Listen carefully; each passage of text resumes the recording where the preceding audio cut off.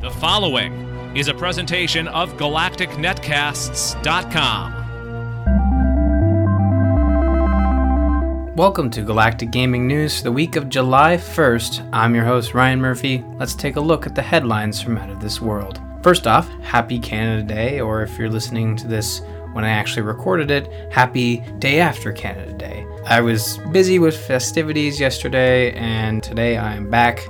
And also, sorry for last week, missing it. E3 kind of messed up, so I figured we'd hit the ground running the week after.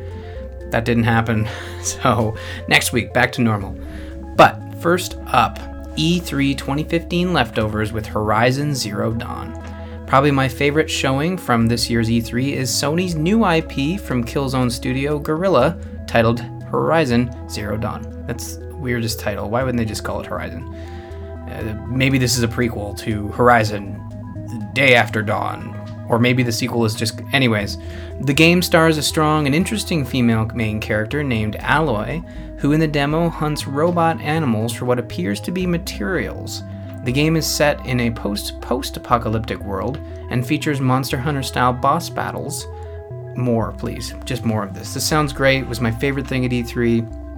And the whole post-apocalyptic world where it is so far gone with the apocalypse that civilization or the human race has learned to adapt and is now, back in the caveman days. It's really cool. But if you haven't seen the demo from Sony's stage, go seek it out. Definitely worth a watch. Next up, Dying Light takes on Destiny and Red Bull with good old H2O. We actually discussed this on the most recent Gamers In, which you can catch, episode 174, I believe.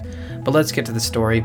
Last week, Bungie and Activision announced a partnership with Red Bull that would allow the Fuel Guzzlers to unlock an exclusive quest in the new expansion, The Taken King. These sort of partnerships happen all the time, but more and more gamers are speaking out against them. On gamers' side is the developer behind Dying Light, Techland, with their hashtag #DrinkForDLC campaign. Unlike with Destiny, they're encouraging you to think a little healthier by asking fans to post photos of themselves drinking water. Best part, free DLC will be given away the more people post water drinking selfies. This is such a cool reaction to a really dumb move on Destiny's part. Now, Techland isn't getting any kickback from the company that brought you water, but they are getting what is very tough to get these days, and that's positivity on the internet and just kudos in general from the gamer community, and I think that's awesome. So more power to Techland, and really go check out Dying Light. I had a lot of fun with it. It's probably one of the best zombie games from this year so far. Definitely check it out. Finally, our science fiction release takes us back to the Borderlands. With E3 a few weeks back and the summer gaming drought in full effect, science fiction releases are few and far between. But that doesn't mean we'll go an entire summer without getting our sci-fi fix. Telltale has released episode 3 of Tales from the Borderlands and looks to be on track to wrap the series up shortly after summer concludes. If you're a fan of Borderlands and its writing style, check this series out. This has been Galactic Gaming News, a weekly segment for Galactic Netcasts. For everything I do, go to ryanmurphy.ca or follow me on Twitter @rmurphy. If you're interested in more video game goodness, be sure to check out the Gamers In at gamersinpodcast.com.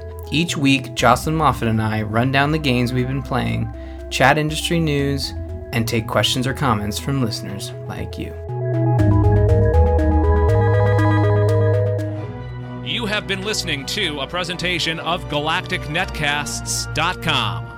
For more about the show you just listened to, including how to subscribe, give us feedback, links to our social feeds, and more, please visit www.galacticnetcasts.com.